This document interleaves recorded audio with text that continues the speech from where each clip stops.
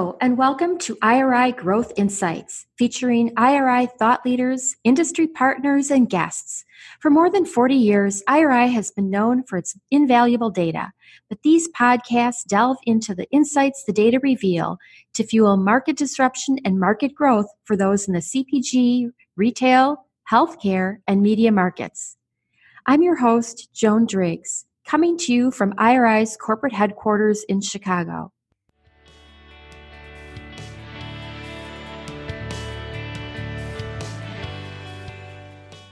Hello, and welcome to another episode of IRI Growth Insights.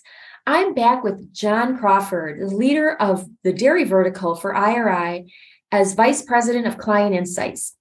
John's industry expertise is vital as he leads relationships for a number of IRI's top dairy clients and Dairy Industry Association relationships.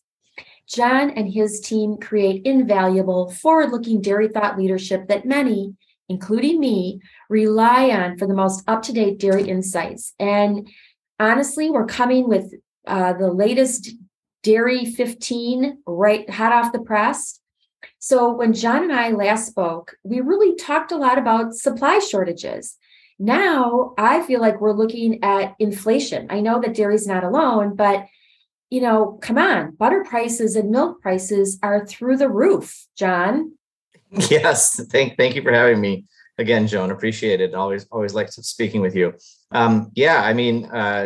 Dairy is certainly seeing its fair share of high inflation.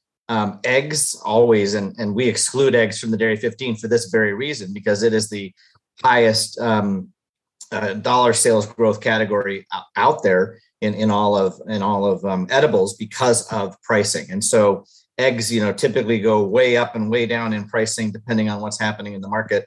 And so we exclude it for that very reason. But we're seeing the same thing happening on milk. We're seeing the same thing happening on butter, as you mentioned.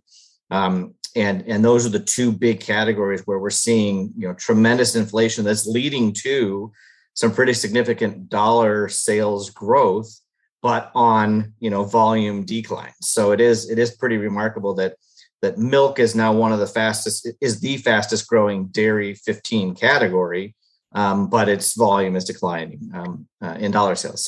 So there's got to be some winners in there, because we're not necessarily consuming less. I can see that people might be looking for savings somewhere, but to what advantage what categories are gaining? Gaining in terms of volume? Yeah, there's a couple, right?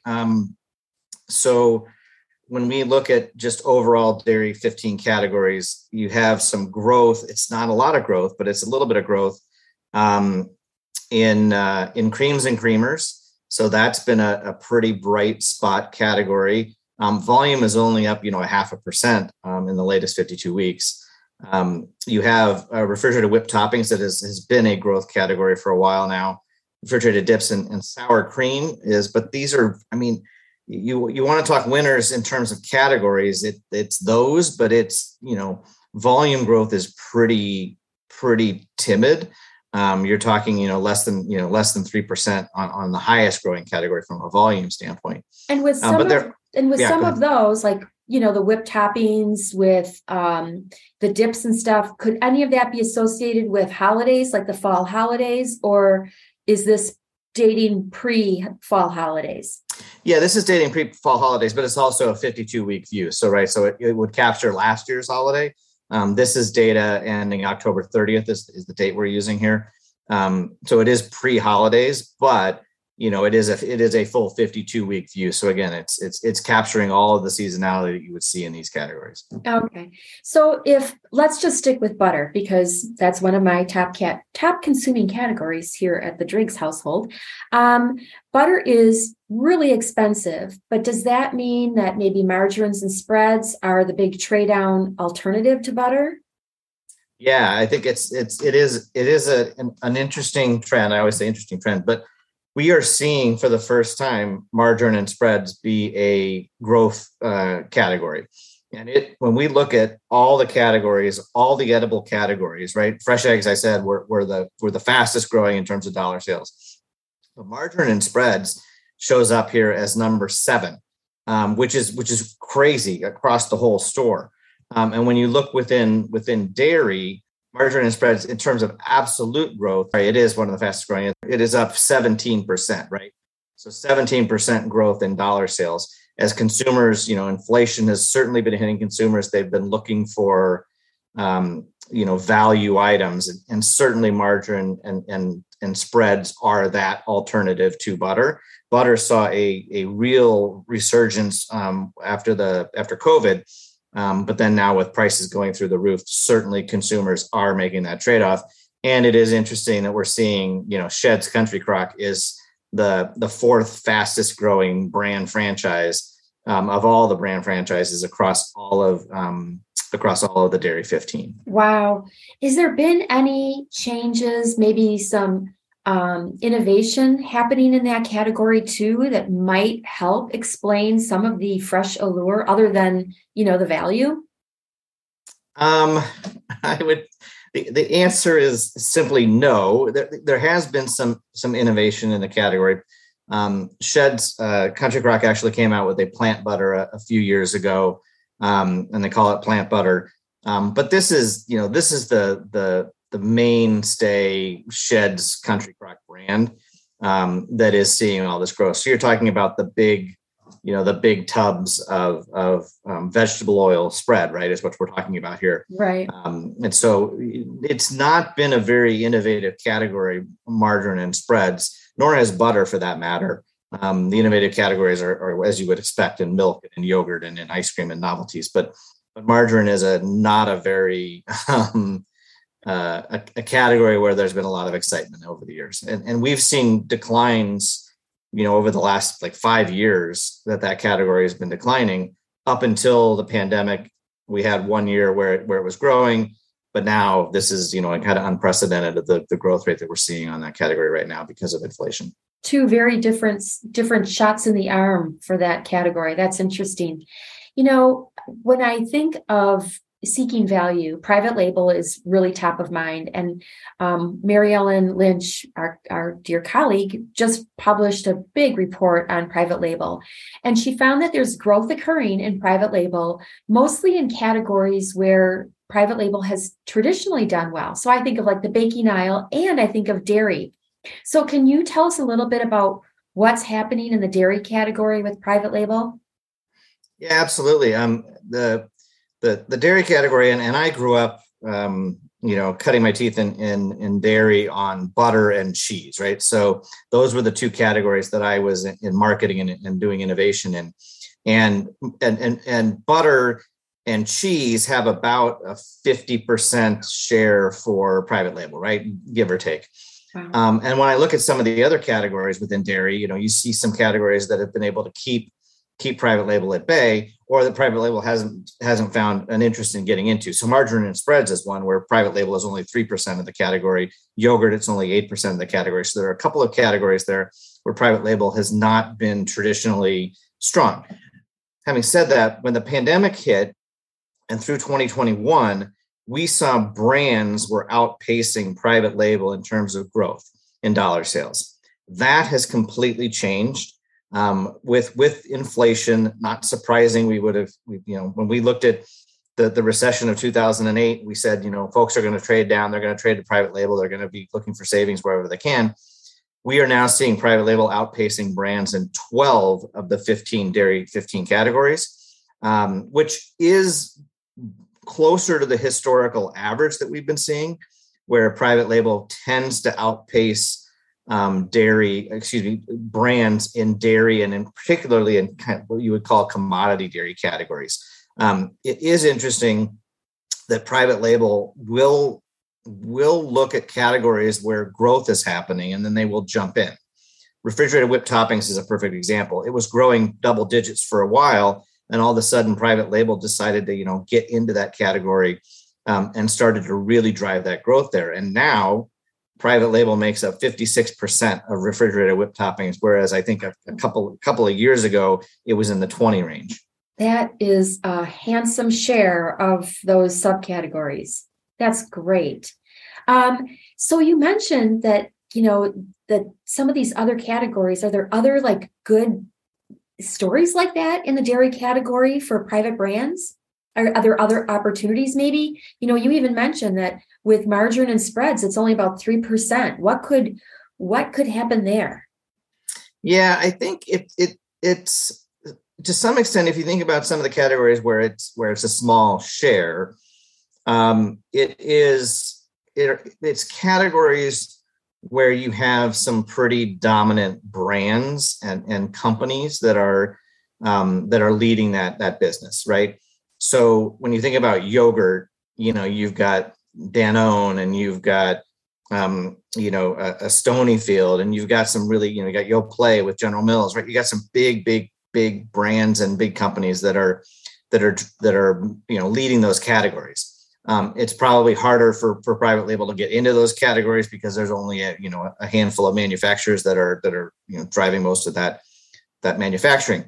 On margarine and spreads, same thing. You've got you got Country Crock with Unilever. You've got which sold to Upfield, which is a former Unilever company, and then you've got the Parquets and the ConAgras of the world, a little bit of the Land O'Lakes of the world on the margarine side. And I would say that because private label has such a huge percent of butter volume, they've been focusing most of their efforts there, right? They've been absolutely a dominant player in butter and haven't seen the need to necessarily play in a margarine and spreads category that, again, until recently had been seeing, declines over year. Same thing with processed cheese. So I would say it's a combination of factors. It's how easy is it to get into the category, how easy is it to find manufacturers that are willing to do private label for you. And then how attractive is that category and how's that growth been? So, it's interesting because you're talking about some opportunities and you're talking about private label and how well private label is doing right now. But private label is not immune to all the inflationary pressures that the brands are. So how is it different? How is it, the input costs have all gone up for everybody.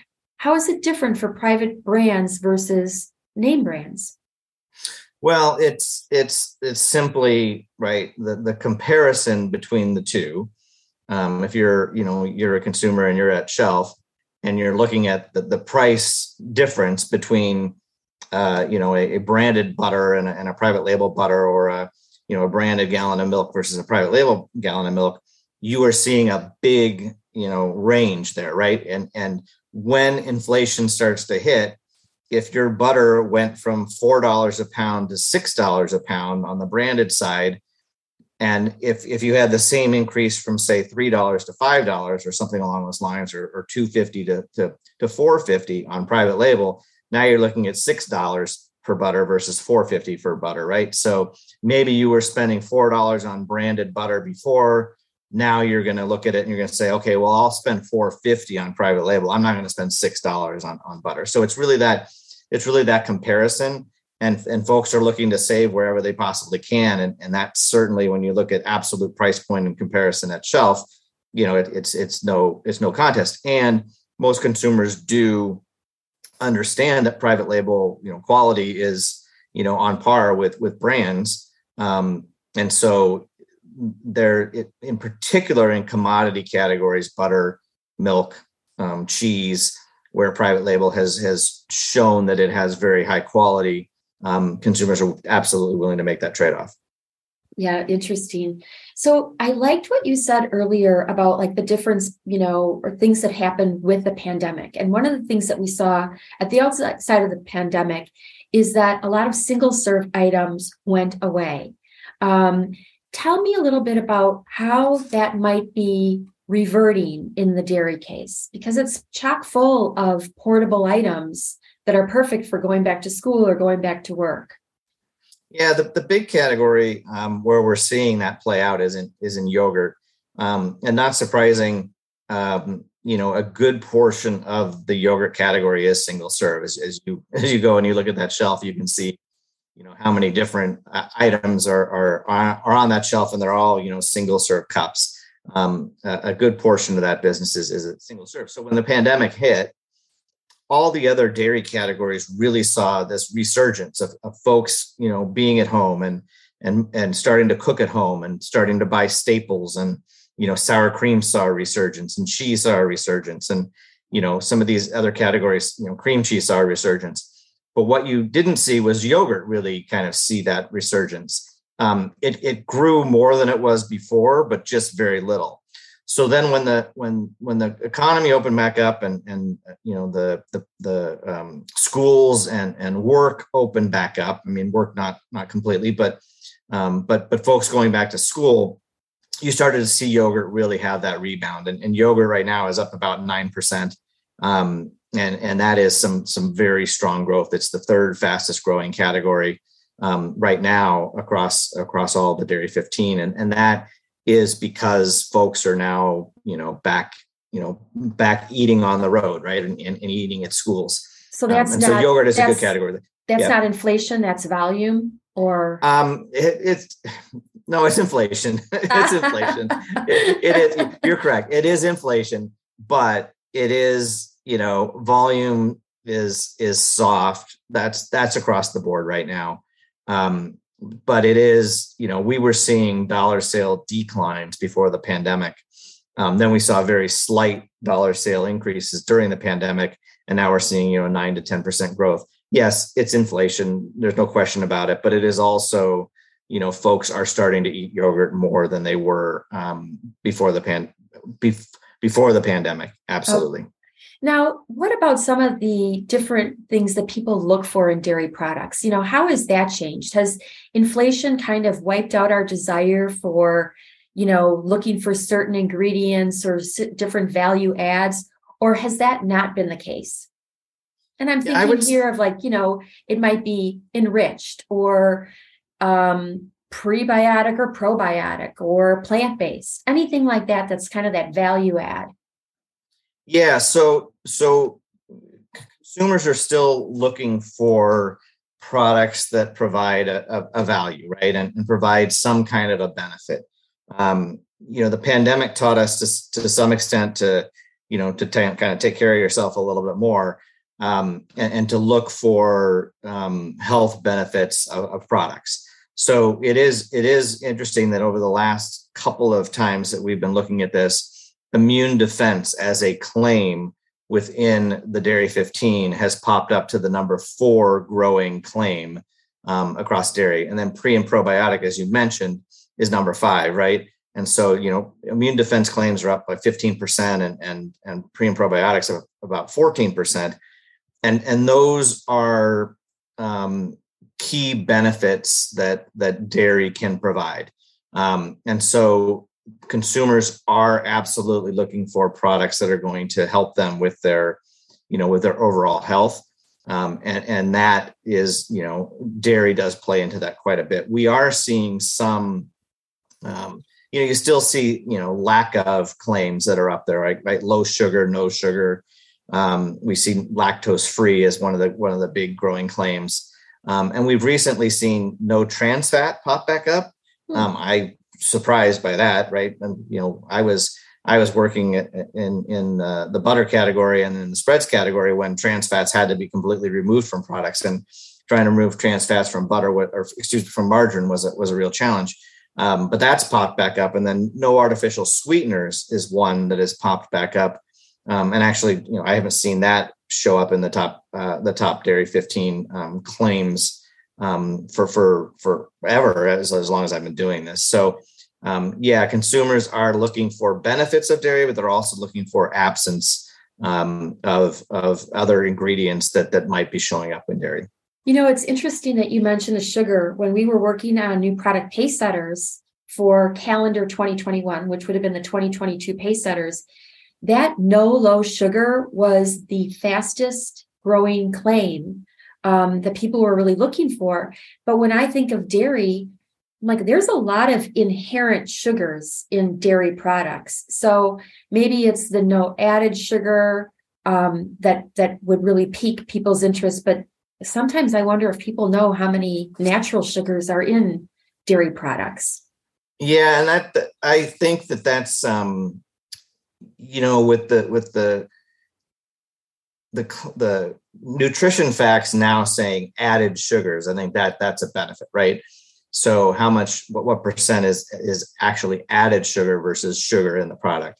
If you think about some categories where low sugar would play out, yogurt is the prime one, right? There's a lot of sugar in the yogurt category over the years. Certainly, Greek yogurt put a little bit of a change to that, and a little bit of a flavor profile change to what was going on in yogurt. But you think about the Oikos triple zeros, right? No sugar in that product. You think about ice cream or frozen novelties, where low sugar can be a big benefit. Where you're talking about removing the added sugar in that product, and not and not overdoing it on that. And that's where the artificial sweetener comes in as well, right? So that we're not adding artificial sweeteners to get away from the sugar. You can have the low sugar content, but if you add a bunch of chemicals in there, consumers are not looking for that either. So they're looking for natural sweeteners, but they're also looking for less sweet products. Interesting. So, John, one of the things that I always like talking with you about is what you're seeing on the horizon, because I feel that your view of the dairy case and what's kind of coming in terms of new products and stuff is so indicative of where we're going. You're the one who's always talked to me about the new versions of plant-based milks, for example. Like I remember hearing about oat milk and stuff from you some time ago. So what are you seeing that is really kind of catching your eye and that you find very innovative? Yeah, so plant-based is still there. What you're seeing in terms of innovative, it might be a strong word here, but you're seeing some plant-based brands, something like a Planet Oat, like an Oatly, like a Silk, like a So Delicious, some of those, plant-based only brands branching out into other categories. So you see, Planet Oat got into creams and creamers, and Planet Oat got into ice cream. You see Oatly has gotten into yogurt. So you see these plant-based brands branching out. And then you see some other brands, some traditionally non plant-based brands, and frankly, maybe not even dairy brands, something like a Simply, from Coca-Cola, Simply Orange and Simply Grapefruit and whatever you might have. They came out with a Simply Almond Milk that is a nice package that went into a category that was already very, very mature, but brought some new excitement to it with a new branding to that. And you think about some of the plant-based dairy items, particularly fluid dairy items, tend to have a lot of ingredients in it, a lot of emulsifiers, a lot of kind of non pantry ingredients in it. And I think that's been a trend that plant-based companies have been kind of trying to clean up their labels. And certainly Simply Almond is a perfect example of that. You're seeing plant butters, coming out. You're seeing cheese. A lot of plant companies, kind of getting into the cheese area. Miyoko's is a plant-based brand that had some success within cheese, has some success within butter and margarine. They have announced that they are launching a plant-based cottage cheese, and that'll be the first plant-based cottage cheese that's been on the market that we've seen. So when you talk plant-based, that certainly is it. When you're talking dairy, you're seeing some innovation around flavors. You're seeing an innovation around licensing, whether that be licensing with cereal brands or licensing with candy brands. You think about ice cream and frozen novelties and some of the brands that have been popping up in there. You do see some of that now happening in refrigerated desserts as well. There's a Collider line that has come out that has Rolos and Reese's and some layered desserts that have been coming out that are leveraging that. And so there's some of those kind of things. You do see some brands that are plant brands that I talked about that are jumping into dairy. Kind is one that has jumped into frozen, ice cream. So the Kind bar folks, going into ice cream. So you're seeing quite a bit of that. Those are the main things that we're kind of seeing. Oat is still hot. I don't know what the next oat is going to be. We talked a little bit, I think, about potato milk at some point, but I don't think that's gonna click. So I don't know what the next plant-based. I think you also mentioned to me pea milk. Was it pea milk? Yeah, pea milk's been out for a while, and that hasn't quite taken off. Oat absolutely was the one that that won the day, and like I said, it's been branching out into a lot of other dairy categories to capitalize on the real the positive that oat received within milk and then within creams and creamers. So just to recap, dairy, is doing very well, driven by inflation. That private label is making some huge gains, again, particularly in those areas where it has traditionally done well, but also where just at the shelf, people are able to save some money. When we talked about some of the things that have rebounded, yogurt was like your number one. That single serve yogurt is back. Some of the attributes that people are looking for, some of the benefits remain immune defense, pre and probiotic, and people are still willing to pay for those benefits. So even if we're cash strapped right now, those have become pretty much go-tos for people. And when I asked about innovation, you said plant-based is still driving a lot of it. Especially in yogurts, milks, and then even now with the new cottage cheese. So with that, John, I want to thank you for your time, and I look forward to revisiting the dairy case with you again. My pleasure, Joan. Thanks for having me. Thank you for listening. Please become a subscriber and let us know what you want to learn more about. We'll serve it up in a future IRI Growth Insights episode. Look for us wherever you get your podcasts and be sure to review IRI Growth Insights. Also, visit us on the web at iriworldwide.com and connect with us on Twitter, Facebook, and LinkedIn.